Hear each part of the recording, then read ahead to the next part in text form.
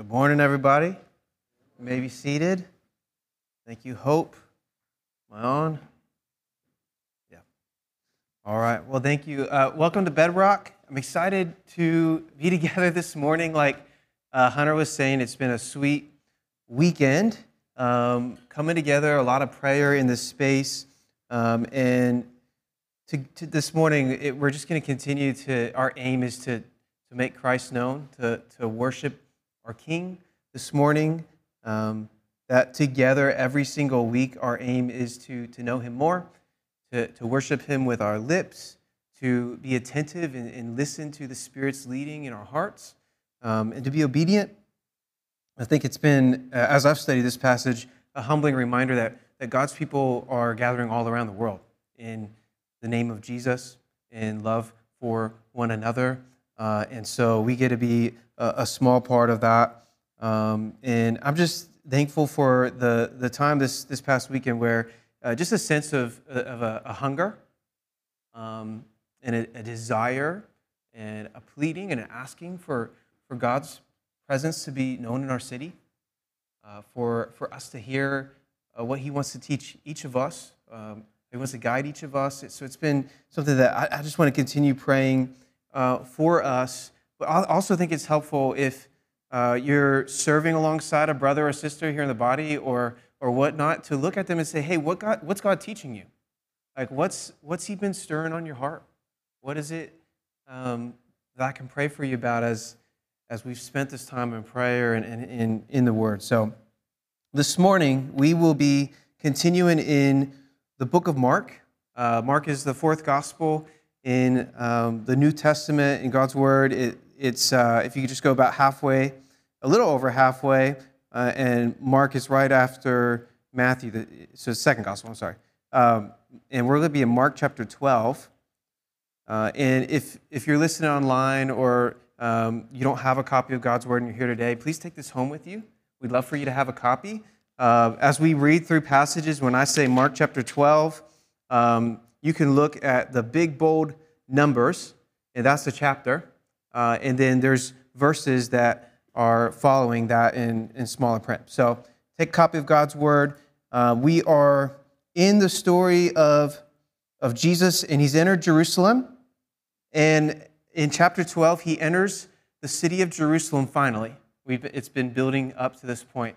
And He enters the city with triumph, with voices proclaiming Hosanna, proclaiming the King. But at this point in the story, we're far from that. At this point in the story where it started out in this chapter, praise to God, now we have questioning. Now Jesus is in a way on trial. He's being attacked. And specifically, as Drew spoke last week, His authority is being questioned. Jesus has just turned over the tables in the temple. He's proclaiming the kingdom of God, and they are really looking at Him and saying, who do you think you are? What is this authority that you speak with? And so by the end, we're going to see that Jesus continues to usher in the kingdom of heaven, and the Pharisees and the religious leaders in much of the city only continue to reject Him as king. What a dangerous place to be. The testing comes specifically from this group of religious leaders called the Sanhedrin. As Jesus stormed the holy temple of God Almighty, turned over the tables, He's calling for their waywardness to return to a true worship of God. As He does this, the religious leaders from even chapter 3, from the beginning of the story, they've been setting out to destroy Him. And it's the Pharisees, it's the Sadducees, it's the scribes. And as we enter the rest of this chapter 12, what we're going to see, starting with today's message, is we're hitting a series of questioning of specific ways that these religious leaders are trying to trap Jesus. So starting with the passage today, but they're going to talk about taxation. They're going to talk about, they're going to question Jesus about the resurrection. They're going to question Jesus about His interpretation of Scripture, trying to to finally get him in a position that he's trapped, killed. People don't respond to him. So let me read today's passage. We're just in 5 verses. Mark chapter 12, verses 13 through 17. God's word says, "And they sent to him some of the Pharisees and some of the Herodians to trap him in his talk. And they came to him and said, 'Teacher, we know that you are true and do not care about anyone's opinion. For you are not swayed by appearances, but truly teach the way of God. Is it lawful to pay taxes to Caesar or not? Should we pay them or should we not?' But knowing their hypocrisy, he said to them, 'Why put me to test? Bring me a denarius and let me look at it.' And they brought one, and he said to them, 'Whose likeness and inscription is this?' They said to him, 'Caesar's.' Jesus said to them, 'Render to Caesar the things that are Caesar's, and to God the things that are God's.' And they marveled at him." Let me pray. God, we come in this morning with varying places of belief, varying experiences of our week, of the days leading up to this morning. But as we, this whole morning, we just ask that you would help us to truly worship you this morning. You'd help us to have our hearts open to your word, that it wouldn't be my voice or my thoughts, but it would be, Lord, us really listening. What does your Spirit have to say through this passage, through this scene, this real moment in history of Jesus stepping towards the cross? God, tune our hearts into what you would have as we consider this teaching this morning. In your name, amen. I got the chance for the first time this week to serve in my 3-year-old's preschool. We have it's a co-op, so we have certain days in the year that we have to go in and help out. And so, ironically, Maggie wasn't there, so she's out of town. So my first day in there was without my kids. But I did my whole morning, hung out with the kids, played, and then we end on the playground. Kids are teaching me some games or whatnot, and the parents are picking up their children. And one of the parents comes up, and we say hey or whatever, and then she walks towards me. She says, "I'm sorry to clipboard you like this, but I told my friend that I would do it." She pulls out this clipboard and she's like, "By any chance, are you in the 5th Congressional District of Philly and registered to vote?" I was like, "I'm just playing on the playground." Kind of like just a surprising question. By the way, does anybody know what district we're in? Anybody? That's a question. I said, I think I'm in 3 because I had just been in a meeting, but we are in District 2.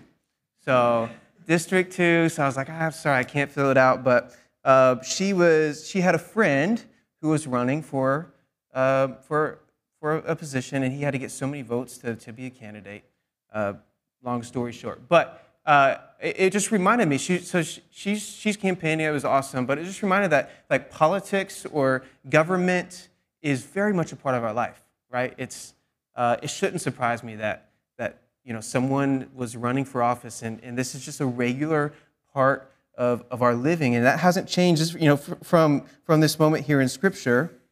And what we keep learning in the book of Mark is that our discipleship to Jesus involves all of our life. So it makes sense as we read through these stories. Like we shouldn't be like, this seems kind of random. But we're going to see that it actually falls right in line with what Jesus has been teaching this whole journey so far together. If you've not been with us, we've been through the book of Mark for over a year, taking scene by scene.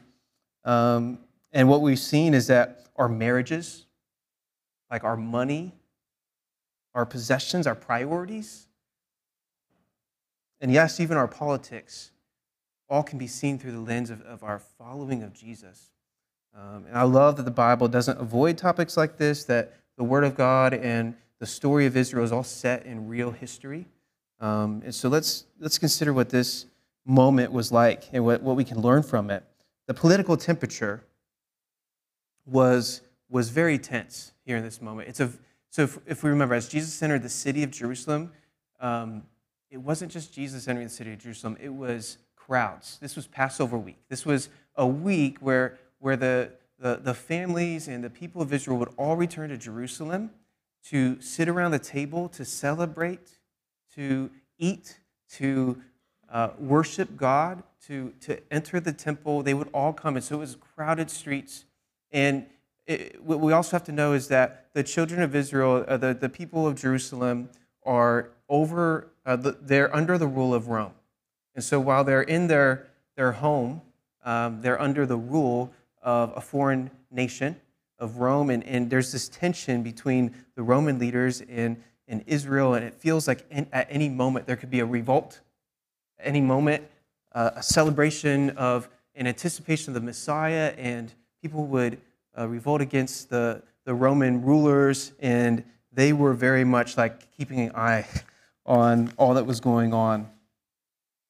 And so while God's people in Jerusalem were paying taxes to Caesar and living under the rule of a tetrarch, they were longing for a Messiah to return. And they thought that what that meant was that they'd be brought out from under this rule of Rome. What they thought that would mean would that there'd be a king that would just conquer and bring them back to the days of old. So let's read it again. It says in verse 13, "And they sent to him some of the Pharisees and some of the Herodians to trap him in his talk. Is it lawful to pay taxes to Caesar or not?" See, a trap was being laid. There's so much in this first verse that we can notice. Understanding the sensitivity of this is important. Like, we might read this as like, oh, they wanted to trap him. Like, they wanted to catch him off guard, get him into something that discredits him. Aha, we got you, Jesus. But these words, to trap him, you look into the Greek and the language that they use, like this was like hunting Jesus. Like this was ferocious. Like they weren't playing games. It's as if we have in our mind like they are literally just an image for us. They're literally setting a trap and hoping that Jesus falls into it. Or like a hunter who is seeking, trying to get, they lay a pit with stakes at the bottom of it. They're hoping that the animal falls into it. I mean, I know this is a tough image, but it helps us really see they were out to destroy and to kill Jesus. They were setting a trap and hoping that he would be destroyed. And here's why. The Pharisees and the Herodians, even seeing them in one sentence together is incredibly interesting because they were actually enemies. The Pharisees were ones that they despised the Romans. They despised Herod and his rule. They longed for the Israelites to be returned to their glory. And the Herodians were people of Israel who actually supported the rule of Herod, the rule of Rome. And so they were very much enemies that found unity in their hatred for Jesus. And so for this verse even to say that they entered into the scene together is pretty powerful. You see, the religious leaders hated Jesus for his religious agenda, and the Herodians hated Jesus for what they perceived as his political agenda, and he was a threat. And then we see in verse 14, "And they came and said to him, 'Teacher, we know that you are true and do not care about anyone's opinion, for you are not swayed by appearance, but truly teach the way of God.'" You guys sense the flattery in these words? We've been walking with the religious leaders for a while. We know this isn't genuine. We know that their hearts, while they might say something, their hearts are far from it. It says in Proverbs 26:28, "A lying tongue hates its victims, and a flattering mouth works ruin." So again, they're laying a trap. They want to destroy Jesus. And their words here in this moment are so ironic because what they're saying is absolutely true. What they're saying is, Jesus, you're here to speak truth. You're faithful to it. You're faithful to speaking the words of God, and you don't care the opinion of those in opposition. Like you're not swayed by the influence of man. So they speak rightly, but it's truly far from their heart. And so here, the two enemies come together, and in this trap that they almost set, and you can kind of see them just set it down and kind of like wait for what happens. Here's what's at the center of it. Here's the question, the trap that they lay, that they're just like waiting to see what happens, is the question in which they say, is it lawful to pay taxes to Caesar or not? Should we pay them or should we not? I've jokingly, just with friends or whatever, I've like flipped a coin and been like, all right, heads, I win, tails, you lose. And I hope that they don't catch what I said, but really it's like a lose-lose situation.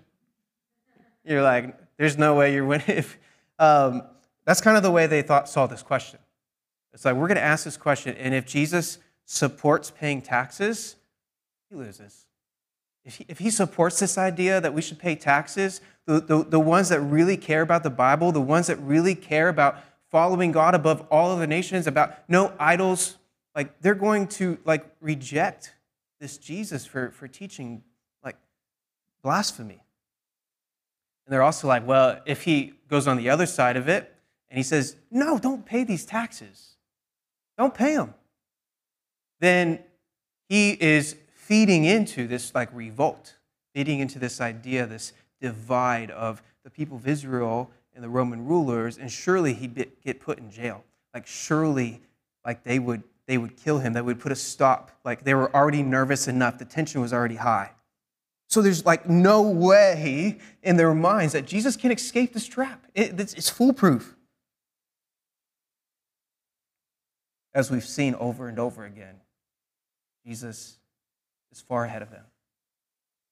And his wisdom at the end of this set of verses says they marvel at it. It's almost like in every question coming up, it's like a chess match, and he's just like, checkmate. He's so much wiser and filled with so much more authority. What he says is, bring me a denarius. And you can see, maybe some of them like searching and a coin. A denarius was a day's wage. I mean, that's a lot. A day's wage. And they pull out this coin, and Jesus says, let me look at it. Coin. He says, they brought one, and he said to them, whose likeness and inscription is this? There's a screen. On the screen, you'll see image of the coins in that day.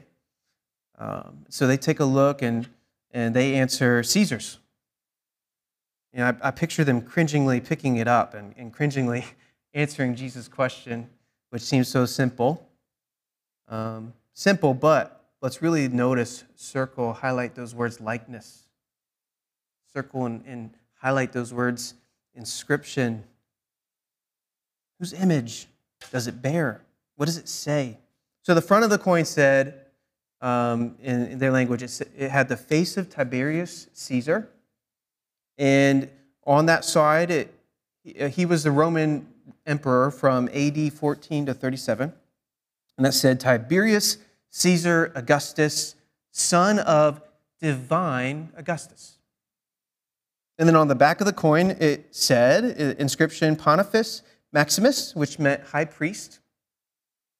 And this side had the image of a Roman goddess of peace. So can you see the tension, even in the coin? In the rule of Rome, that was enough. Taxation was enough. But even on the coin in which they had to pay, the taxes, this poll tax, and there were so many taxes they'd have to pay throughout the year. Almost like there was a tax for everything. And as they look at the coin, even that feels like idolatry. To have a face of Caesar on there saying essentially that he's divine. That the Romans looked at their rulers in that way. It was tough. So they're, as we feel, kind of on the edge of their seats, wondering what Jesus is going to tell them. What's he going to say? See, the image on the coin reflected to whom it belonged and represented. These images and these words mattered to them as they expressed its meaning, its purpose, and who it belonged to. This is the point at which we're going to move from context. I know I've laid down a lot of context this morning, a lot of sitting in what it looked like for them. I think it's really important. We're going to kind of move our way now to Jesus' response, the heart of the passage. Render to Caesar what is Caesar's, and to God what is God's. We're going to sit in this. I've read a lot on this over the last couple of weeks, and even previous to that, Mark Dever's writing on this has been really helpful for me. He wrote a book about this passage. He's preached sermons on it. But this is where I really think the heart of the passage, what we really should sit on is this saying. And my point number one, what we can see from this and Jesus' response, as he says, render to Caesar the things that are Caesar's, is that as citizens of earth, we are to be good citizens.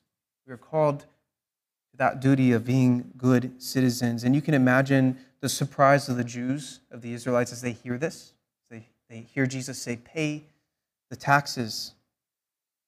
Man, even reading this myself, I was like, this side note, I was like, man, if only Jesus just told us we don't have to pay our taxes. Yeah, this is like the year where our taxes have increased in a lot of ways. I'm sitting there like, man, I don't have a way out of these taxes. But I'm sure they're in the same way. But we got to pay our taxes? Yeah, it's like they're just waiting to see what he said. And though this passage, I think, is, I'll just say this, referencing a lot regarding God and politics, we're going to see it's not the primary thrust. But I do think there's some things, as we look at some other passages as well, that call us to our duty as people who are under authority in governments. Jesus says, pay your taxes. And what he's saying, he's telling them that they can pay their taxes. They can be obedient to the government that they're in without the sting of submitting themselves like fully over, of worshiping a government in the same way that we would worship God. That this distinction Christ gives here is really helpful, but it's like really right in line with God's word. All throughout Scripture, we see that government and authority is like a deeply human thing. We all share it. As Drew talked about last week, authority in the way that like God intended is helpful. It's right. It's life-giving. It like protects us, and it pushes away the wicked ones, and brings judgment to those that are not safe. Protects the righteous, punishes the wicked. And really, from the very beginning of God's word, from Genesis, we see that God created man in his image, and he commanded them to rule and to reign over the earth. Like he set out this idea that we would govern, that to fill the earth and to subdue it. So this idea of order and governance, it didn't start in the mind of man. It started in the design of God, that we would rule and reign, and that the authority that is exercised would reflect God's character. That good authority protects. The Bible shows us, we're going to read a couple passages here. I know this is a big thought and idea. The Bible shows us that God is sovereign over all nations and governments, and that they are made to be good. As we know, though, all governments and nations since the fall, since God's design from page 1, there's chapter 3, we see that sin entered into the world, and it corrupted, and it causes selfish desires and ambitions. In our current culture, we recognize that there is abuse of authority. There's governments and nations that aren't completely only seeking the welfare and the health of their people. That government should exist to protect those under its rule, but sadly we see the tragedy of sin. But still, even in the worst of governments, we can see that like the overall aim is that people are protected. That it is a good thing. Let's see what like if we look at John 19:10. So in the final days of Jesus, we're going to see here as we lead up to Easter that he comes before this person named Pilate, that he stands before this Roman ruler, And Pilate is really like Jesus' life is in his hands, like the decision for Jesus to be crucified or not. And it says, so Pilate said to him, you'll not speak to me? Do you not know that I have authority to release you and authority to crucify you? And Jesus answered him, you would have no authority over me at all, unless it had been given to you from above. Therefore, he who delivered me over to you has greater sin. See, Jesus has all authority, and God sovereignly, even in the most difficult of governments and positions, even in this government that's seeking to kill Jesus and will kill Jesus, like God is still sovereign over it all. It says in Romans 13, this is probably the most like explicit, specific passage about government at all in all of Scripture. Romans 13, 1 through 7. This is what Paul says. This is after Christ goes to the cross. They're still under Roman rule, persecuted in many ways by the Roman government. It says, let every person be subject to the governing authorities, for there is no authority except from God, and to those that exist have been instituted by God. Therefore, whoever resists the authorities resists what God has appointed, and those who resist will incur judgment. For authorities resist what God has appointed, and those who resist will incur judgment. For rulers are not a terror to good conduct, but to bad. Would have you no fear for the one who is in authority? Then do what is good, and you receive his approval, for he is God's servant for your good. But if you do wrong, be afraid, for he does not bear the sword in vain. For he is a servant of God and an avenger who carries out God's wrath and wrongdoer. Therefore, one must be in subjection, not only to avoid God's wrath, but also for the sake of the conscience. For because of this, you also pay taxes, for the authority are ministers of God attending to this very thing. Pay to all what is owed to them, taxes to whom taxes are owed, revenue to whom revenue is owed, respect to whom is owed, honor to whom honor is owed. I think to kind of sum up what I would say, Dever says this. He says, government is one of a number of enterprises that are not specifically Christian, but they're good and can mediate the blessings of God's own authority in our life. On the best of days, governments carry out protection for those under them and punish the wrongdoer.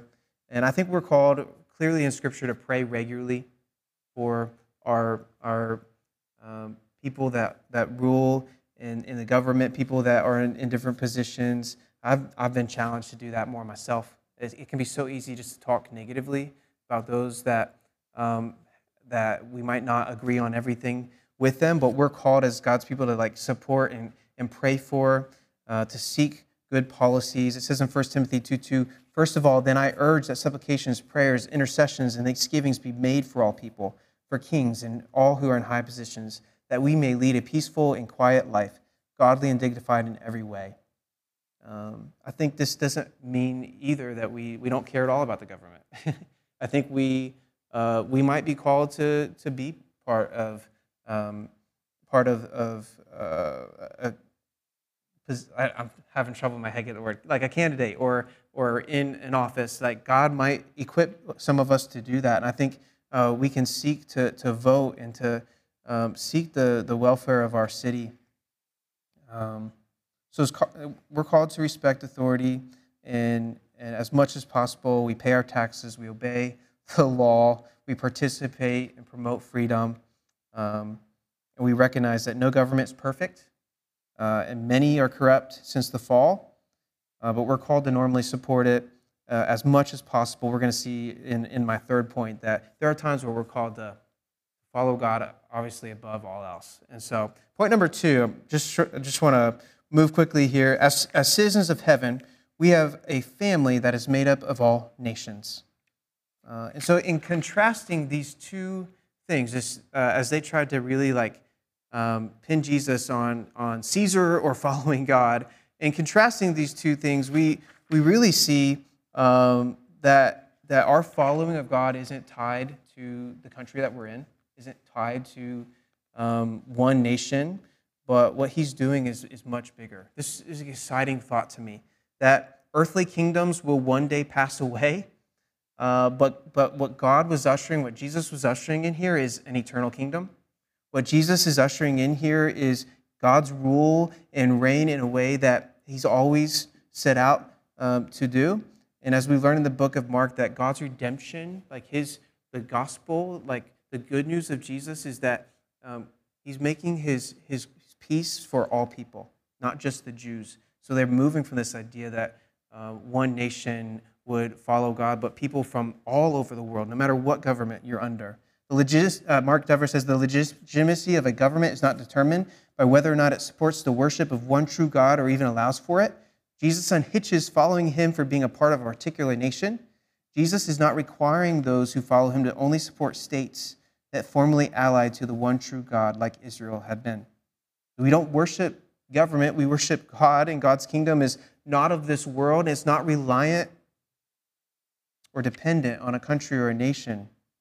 You see, starting from the beginning of mankind, God has set out for all people of the world to be blessed. If you remember that promise to Abraham, that he said, like, through your offspring, like all people from every nation would be blessed in every tongue and every tribe. It says in Romans 7:9-10 that we can look forward to in heaven when we are worshiping God, that people from every nation, every tribe, every tongue will be worshiping the Lamb. So I'm incredibly grateful that our country, that America has been founded on godly principles, that when it was established, that many people were setting out like values that were from God's Word. But I'm also just kind of through this passage remembering that Christianity didn't start in America, that like Christianity didn't even start in our Western world, that the people of Israel, God moved in their nation first, and God moved from there, from what Jesus is about to do with his life and death and his resurrection, to the rest of Jerusalem, through Samaria and the surrounding areas, and then these missionary journeys from Paul all over the Mediterranean, throughout the rest of the world, that the message of Jesus has spread to all corners of the earth.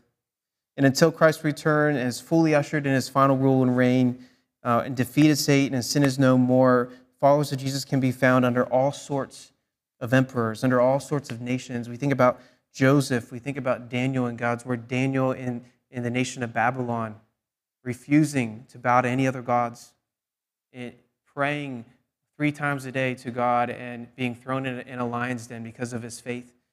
We think about Paul even and the disciples who under Roman rule were persecuted. Many of the disciples were killed for their faith. But God still reigns. God's kingdom still continues. So we're called to pray for those in persecution. We have an event coming up on April 21st at Redemption City Church, and it's called Secret Church, and it's going to be a 6-hour study in Jonah, but a lot of that whole idea of that time together is to pray for the persecuted church around the world, to get our to get us to recognize that God's moving even in the hardest of places.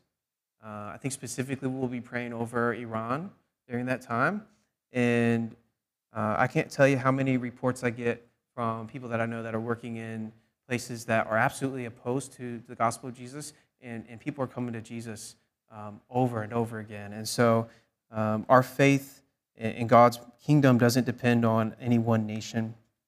This is why we care about missions.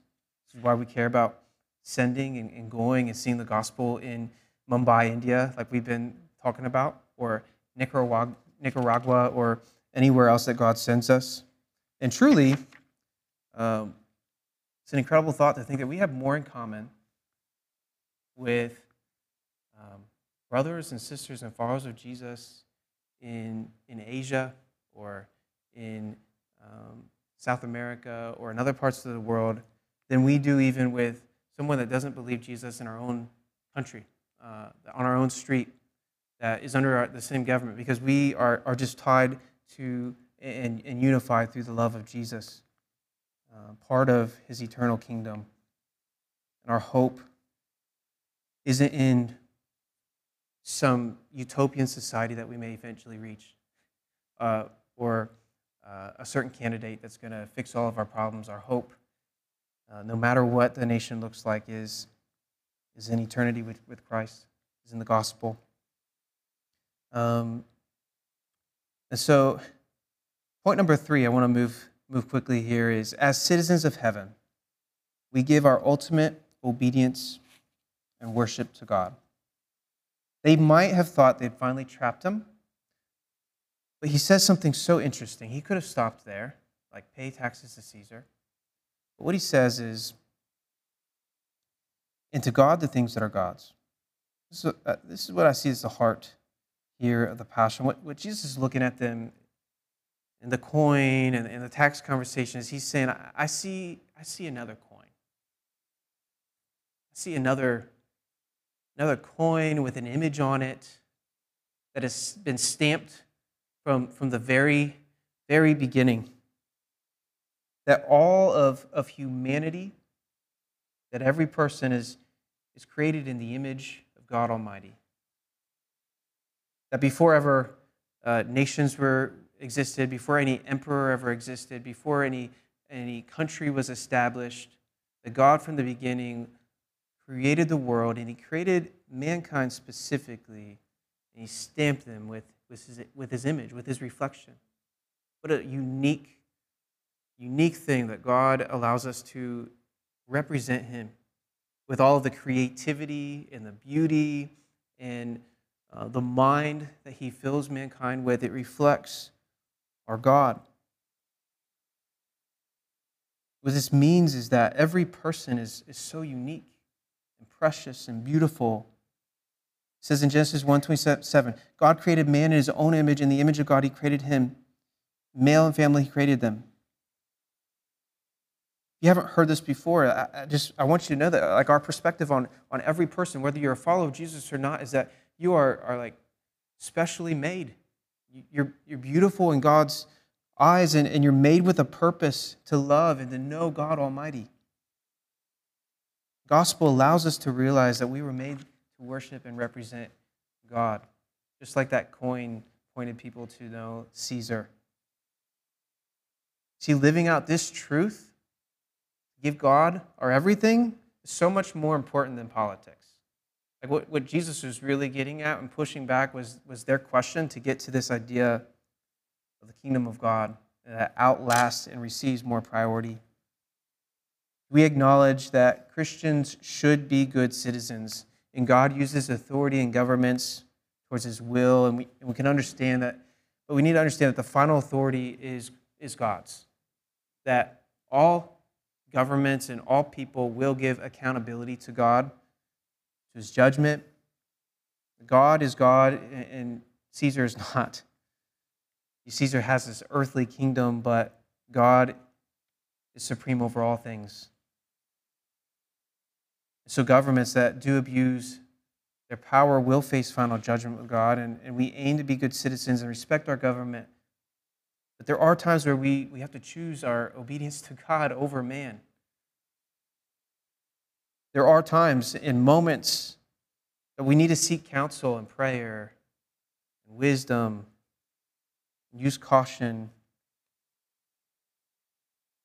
But consider if the government is opposed to things that are the will of God, or they're calling us to live out something that is in opposition to God, that we're called to obey God first. Think about, as I said, Daniel and the lion's den, Shadrach, Meshach, and Abednego, who were told to bow before false images, and they found themselves in a fiery furnace, and God delivers them.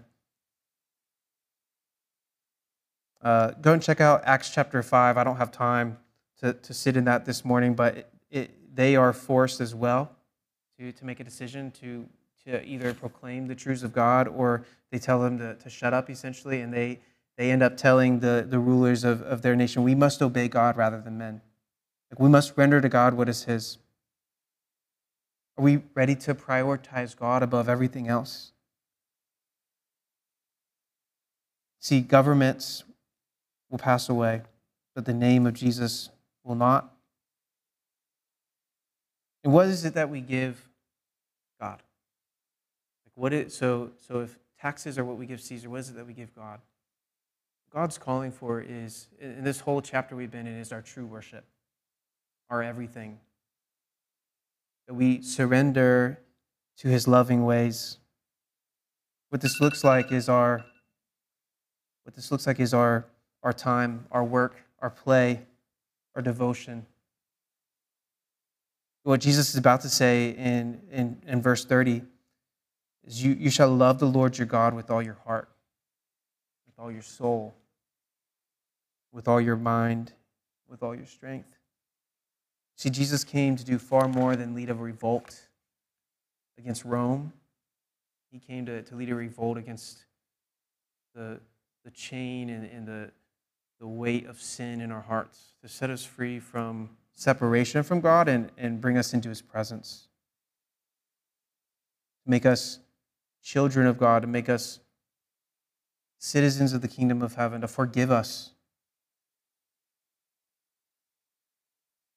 1 Peter 2, 9 through 17 was another beautiful passage as well to read when he had time. But God calls us a royal priesthood, calls us a chosen race, a holy nation. People are made up of the family of God from all over.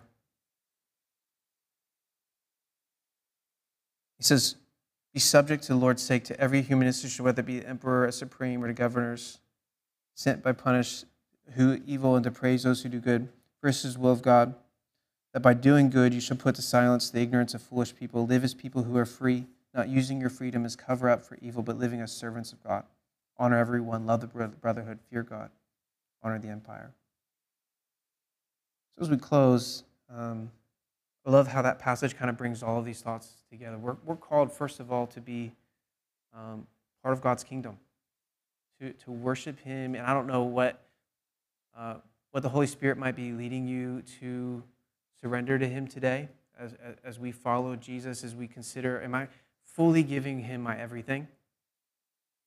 Every moment in my job, every thing that I have is his. Are we praying that we are just living out our worship, not just on a Sunday morning, but using everything that he gives us, our skills and our gifts and our passions to his glory with joy? Or is there something we're holding back? We're called to receive this King Jesus if we've never stepped forward and realized that we're made in God's image, that he's stamped us for his purposes, that he forgives us of the sin that we have committed, and all of us have. That this King is stepping forward as we are moving towards the passion of Jesus. This King is stepping forward to give his life, to die on a cross in a just horrific way, because he's taking our place. The judgment that we deserve for all the sin in the rebellion that we have against God Almighty, that Jesus is taking our place, what we deserve on the cross, so that we can be forgiven. And that life that he gives, he rises from the dead 3 days later.